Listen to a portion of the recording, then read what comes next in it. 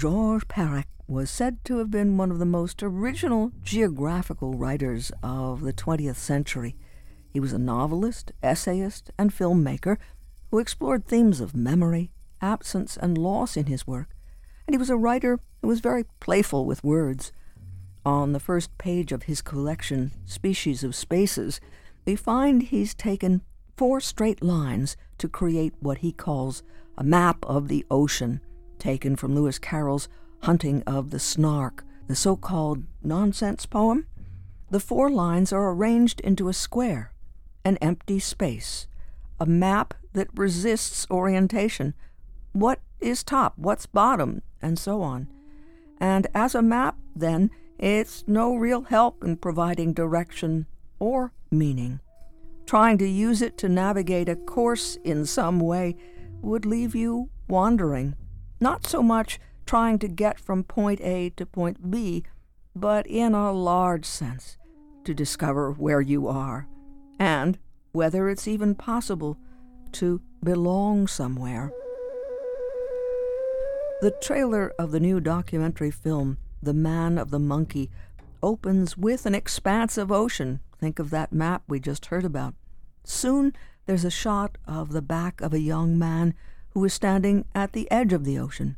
And as dark birds circle, his narrative voice tells us, "There's a legend that I heard as a kid about a line in this very ocean,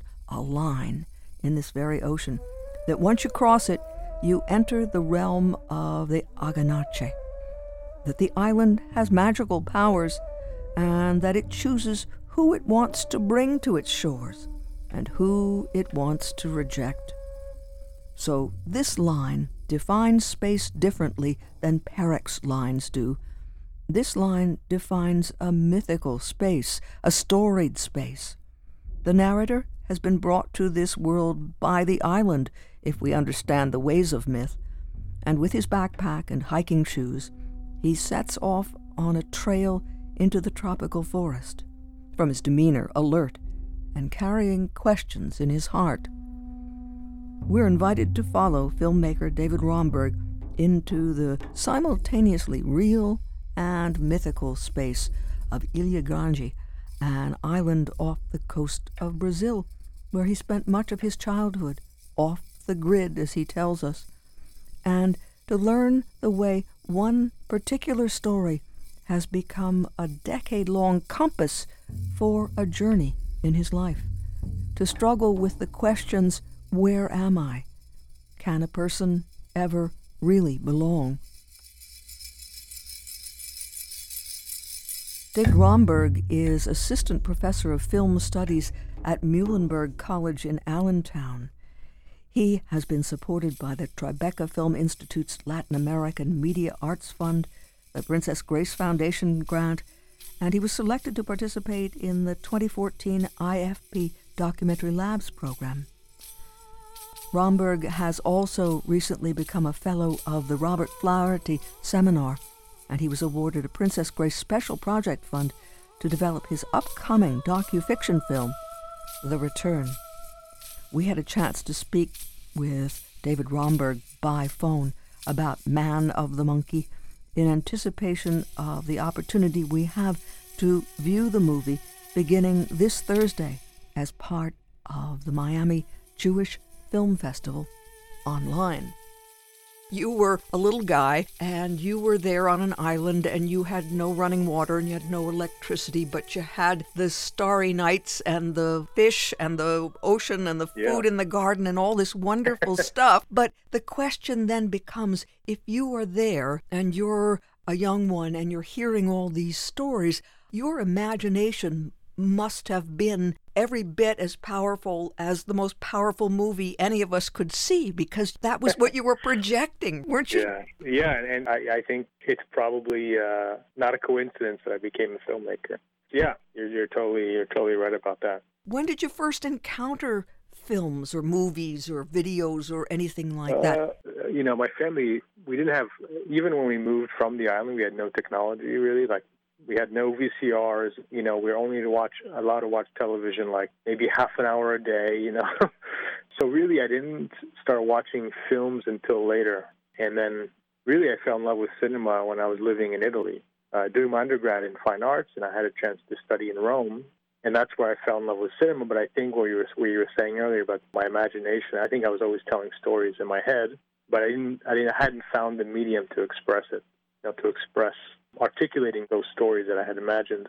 So in some ways, I think film was a little bit late for me. I started out doing more fine arts. My father was an artist, and so the arts, were always in my family, but film actually came later, a bit later.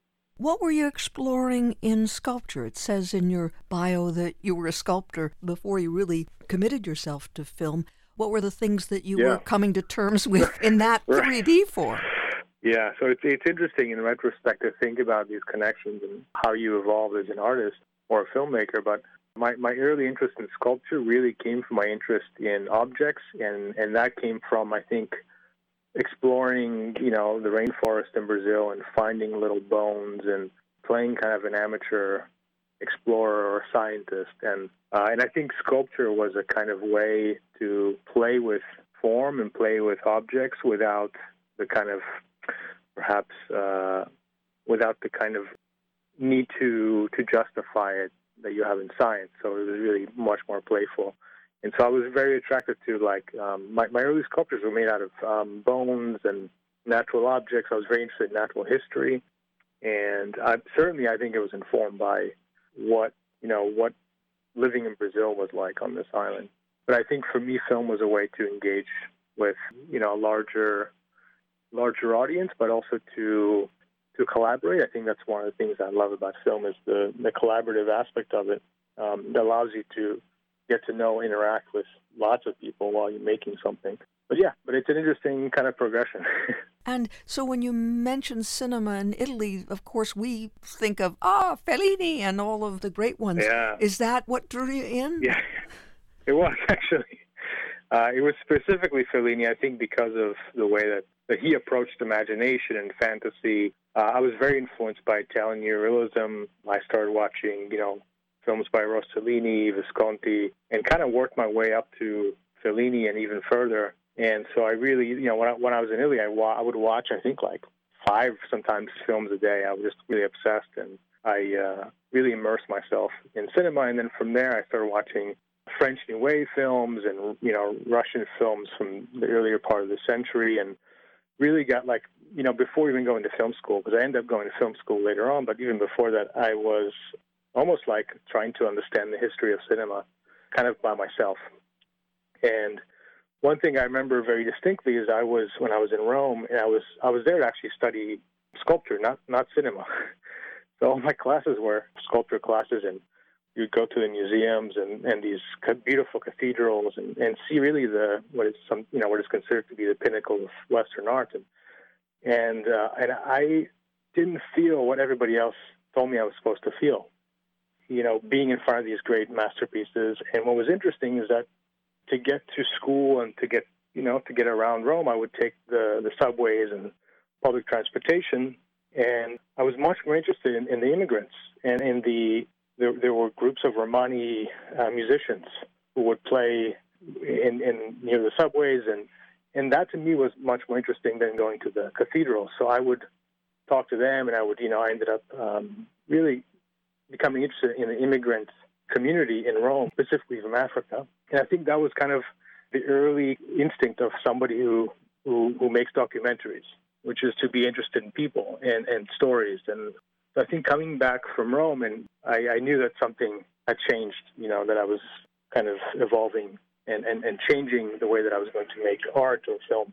And when you mention the immigrants, of course, the themes that you have been exploring have to do with exile and people who are moving around and don't have a home. Exactly. Where is home? So it's just so right that you were drawn particularly to that community or those communities in Italy. What did you understand when you were growing up about the people who were on the island and your own journey as a family to that island? Right.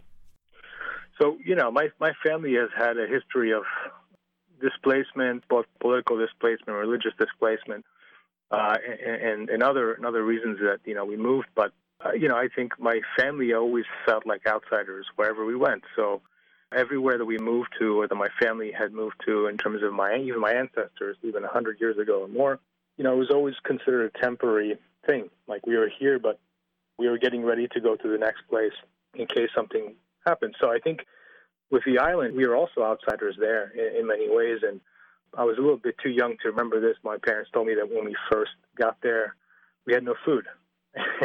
We didn't know how to fish. We didn't know how to get food, until we started growing food and figure out a way to also to go to the cities. You had to take a boat and get food. But a nice neighbor gave us fish, one day, and that was our first kind of meal. And slowly the community kind of accepted us, and now I know everybody in the community, and I play with the children that are there now, or the children of the kids that I grew up with. And, we've seen 3 or 4 generations already that we were close to with my family. So now it's more of a place we belong to, but we're still in many ways outsiders. And so it's kind of being in between, being in flocks, or, what I would say is like a more nomadic way of being, which is to be in a place, but to also be constantly moving. And so, but, for me now, after all these years, I think, especially after making the film, to me, the island seems like the closest concept of home that I can imagine, even if it's a fantasy, right? Even if it's just an idea. I think it's an important idea. And so I kind of embrace that. And it's so timely now in this 21st century world, when there is so much migration and movement for various reasons across and around the globe. So what you're exploring will speak to so many people. It's the human condition, perhaps, but certainly now. Well, you actually then had been away from the island, but you made the decision to go back. Yeah. So the decision to go back, I think, again, this is one of the things with making films and art, is that sometimes you don't understand quite what motivates you to do something until later on. And so I started shooting this film over 10 years ago, and so now I have the kind of, I can look back and understand the process a little bit more. But really, I think what triggered me to go back was feeling maybe for the first time that I didn't know where I was supposed to go, because I had been living in the U.S. for over a decade, and my family had actually left the U.S. at that point. And so I was by myself in the United States. I have one sister who still lives here, but the rest of my family was spread out throughout the world, in Argentina, in Israel, and other parts of the world. And so, to me, the first place that I thought about was the island, because that's, in many ways, that's where a lot of my early memories are of childhood. And so I think we do tend to go back to those moments as a way of feeling stable, as a way of feeling grounded. And so that, I think, was the trigger, was not knowing where to go. Do I go where my family goes, or do I go where my friends are? Do I go where, because we have nationality, which is an idea, a concept. We have perhaps ancestral connections to a place. We have also where we work. We have, and all these are perhaps different geographical places or concepts. And so we, as we were saying earlier, we're kind of living in multiple places, either literally or even through our memories. And so all this informs our identity. So for me, I think it was kind of an identity crisis, a point where I wasn't sure where I should go. And that made me start to think about my family's past and all these stories that I'd heard. And I think in an attempt to understand what the meaning of home was, for me at least. And there was one particular story that almost haunted you, isn't that right? Yeah, it was. Yeah, there were many stories, but this particular story, I think, lingered for some reason. And it was a story that my father told me, is almost as a bedtime story on the island. And the story was about a mysterious man who lived on the other side of the mountain on the island, who had a chimpanzee that people said was his wife, this kind of boogeyman, and that anybody who went near him would be attacked. So the children were very afraid of him, and no one knew where he had come from, but there were rumors that he was German. And so that was the story. And the story had changed over the years. Obviously, as I got older, I began to understand a little bit more about what that story could mean, and the fact that people thought he was German. Of course, for me as a Jewish person, immediately I thought about World War II and all of the Nazis that had escaped Europe and found various kinds of places in South America where they were hiding, right? And often being hidden by those governments. And so in Argentina that happened, in Chile that happened, in Brazil with Mengele. And so, there were all these safe havens in South America, which ironically was where also a lot of Jews fled to, including my family. So the story really kind of turned from something that was quite almost like a fantastical tale about a boogeyman into something that became very kind of real and made me kind of question if it was true, if there was this person, then why would we have moved there? Why would my father build a house on this island where this potential escaped Nazi could have been living? And so, it made me kind of rethink and have to confront all these different, I would say, contradictions that emerge about the meaning of refuge, the meaning of home. How can a paradise like an island be a place that's also, quite darker in terms of these histories of violence. And one of the things I discovered about the island was that it also housed a prison where the government of Brazil was torturing political prisoners of their dictatorship, which happened a little bit after the Argentine dictatorship that my family was affected by. So we start to see all these threads and all these connections between these places that are both in our minds. That islands are these places that are paradises, but also in some ways they can be infernos, and often are. So that story kind of became much, much bigger, and that's really what the film tries to follow, is all those connections. And stylistically, then, you can't tell a story like that with an A to B to C to D straight narrative. Did all your experience with the films of Fellini and the stories you were told as a little one, and didn't I hear that your dad was affected by the work of Borges? So you've had a lot of different kinds of storytelling models in your life. What kinds of things seem to make sense when you're talking about paradoxes and mysteries and things like this? Yeah, so I really wanted to focus also on this idea of the island as a character, and it's interesting you mentioned Borges, and also I would say magical realism. Latin American magical realism had such a strong influence, I think, on the way that I thought about memory, about trauma, and so the film is really, I think, in some ways it's told in a magical realist way, but also I would say there is this kind of visual transformation that occurs as we see the island transforming from something really idyllic and almost utopian into something quite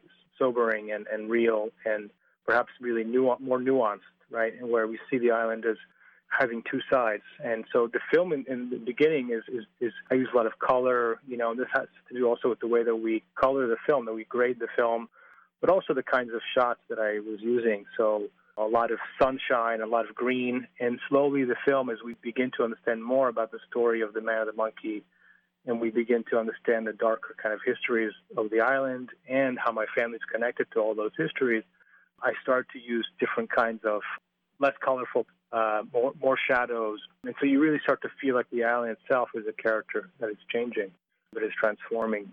And I would say, there's also three different layers of three logics, one which is my dreams, because in many ways, I dream about the island all the time, and the film begins with a dream, a kind of nightmare perhaps. So there's a kind of logic that is also very internal and subjective. Then there's also the island, which feels like another world. And then there's a third logic, which is, when I come back from the island. And so in some ways there's almost kind of three different, not acts, but three different kinds of realities or logics. If we were talking after I'd seen it, I might not ask you this question, but I couldn't get over the sense of you're writing about an island and there's magic and mystery and there's politics. And is there anything that struck you about Shakespeare and The Tempest and Prospero and the magic wand? Yeah. So actually that was funny you mentioned that, because this was very early in the process of thinking about this film, but earlier in the process, I almost thought of this film as a fiction film. And so I did kind of look at those references and think about Tempest and think about, also I was really interested in infernos, the idea of what an inferno is and how it's been represented in art, in literature, because I really wanted to give the impression that the island, islands historically, as we know, have been places of terrible violence. There are places where we would hide violence, where human beings were cast away to political prisoners, and it's also a place where, especially in Latin America and South America, the slave trade and how that circulated through various islands and various places, like the island of the film. Ilha Grande had one of the largest colonies, for sugarcane plantations and coffee, and so I did look at those references, and initially I thought the film could have been also a fiction film, and perhaps one day I will write something, make it into a fiction film as well. But I think I needed it to be a documentary, I think also because in order to make more films and move on from this, I had to almost, I had to kind of deal with this thing that had been lingering, which was this whole history. But I'm glad you mentioned that, because I actually did reference those in the earlier versions of this film. You mentioned the Romani performers in the subway in Rome, and I'm always a big one for asking questions about how artists use music in projects like this. Do you use music? Yeah, I think music is really important in any film, but I really love to work with music in my films, and so I have a good friend, Joshua Madoff, who I've been working with for over a decade in all of my films, and the way that we approached this film was actually to, all the sounds in the film, that, the music is actually made up of sounds of nature, right? Crickets and birds and all kinds of other sounds, but then we're also creating instruments, like Josh would make his own instruments, custom instruments that would mimic certain sounds of the jungle, of the rainforest.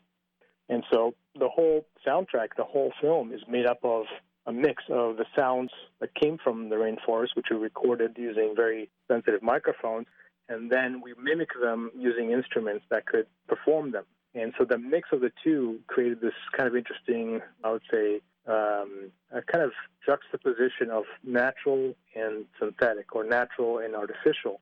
And we try to use that kind of juxtaposition to go between the logics that I had talked about earlier, to go between the kind of idyllic, utopic concepts of the island to these darker and more, what we'd say, realistic depictions of the island. And so the music has its own logic that is running through the whole film. The music changes, meaning the sound physically changes through the film as much as the cinematography does. And so we would love to actually create a soundtrack from, because I think it's a beautiful soundtrack.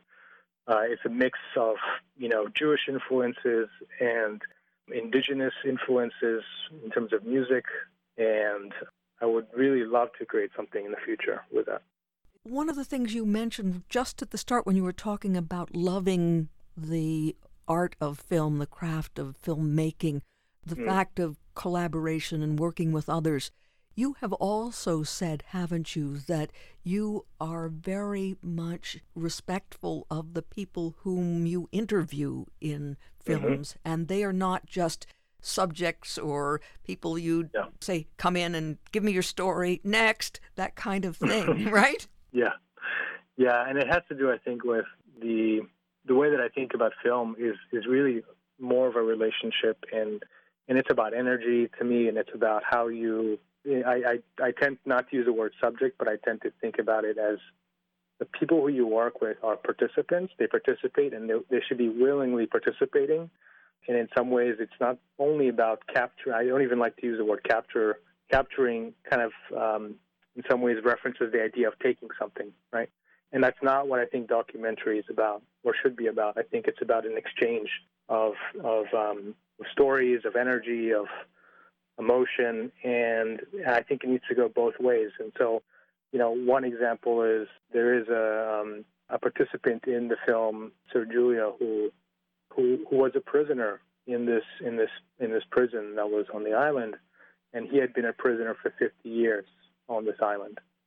And I struck a very strong friendship with him. I felt that his story was important to tell. He's one of the main protagonists, apart from Man of the Monkey and my father, of the film. And we remained friends after that film. And every time that I went to the island, I would go visit him. He lived very, very high in the mountain. And it's very hard to get there. And I ended up making also a short film about him, which I showed him when it was finished. He was very happy with it. And he showed all of his friends, and we had a party. He unfortunately passed away 2 years ago, but he got to watch the film. And those are the kinds of connections that I really value in documentary filmmaking. Is you end up becoming friends, you end up becoming close to the people that you're working with, and it's really, to me, again, it's a relationship. It changes, it grows, and what we see in the film is only a fraction of all those experiences that. In some ways, we have a film, but we also have a tremendous amount of experiences and exchange that's occurring, which is really beautiful. And we're talking because you are on the faculty of Muhlenberg College, and they are so proud of you and proud that you have this film to offer. But I'm curious about how what you've learned in this film then benefits the students you have. What kinds of things do you want them to know? Yeah, so I think one thing that I learned from making The Man of the Monkey and then coming back and teaching documentary is to really kind of think about your own kind of personal experiences, your family story, where you came from, the way that you see the world, how is that unique, and then creating something that can also allow other people to share or to be part of that film, and in a sense, like to project their own memories, their own experiences onto your film. And finding that balance, I think, was really difficult. And what I tried to teach is how to make something that feels highly personal and feels very unique and specific, and at the same time can be universal in some way. Can allow people to learn something, but also to think about their own lives, to consider their own past, to kind of reflect on that. And I think that's something that I try to teach. Tell us how we can see it. Yeah, so the film is going to have its Florida premiere at the Miami Jewish Film Festival, which you'll be able to start watching the film on April 15th, and it's actually offered for free. The whole festival is free this year due to COVID, so they have generously made all the films in the festival available for streaming. So you can either visit my website for Man of the Monkey, which is manofthemonkey.com, and there's a link there, or you can go to the Miami Jewish Film Festival site and access it there as well.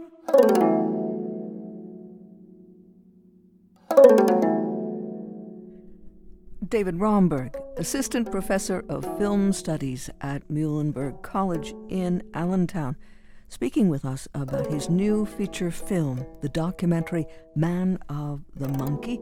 As he told us, it will be available for free viewing nationwide beginning this Thursday, April 13th, and running through April 29th as part of the Miami Jewish Film Festival. If you'd like more information about the movie, manofthemonkey.com, manofthemonkey.com, or just visit David Romberg's own website, David Romberg, R-O-M-B-E-R-G, davidromberg.com. The Man of the Monkey, a new feature-length film, a documentary by David Romberg, who is Assistant Professor of Film Studies at Muhlenberg College in Allentown. And the film will be available for viewing for free beginning this Thursday, April 15th, running through April 29th as part of the Miami Jewish Film Festival.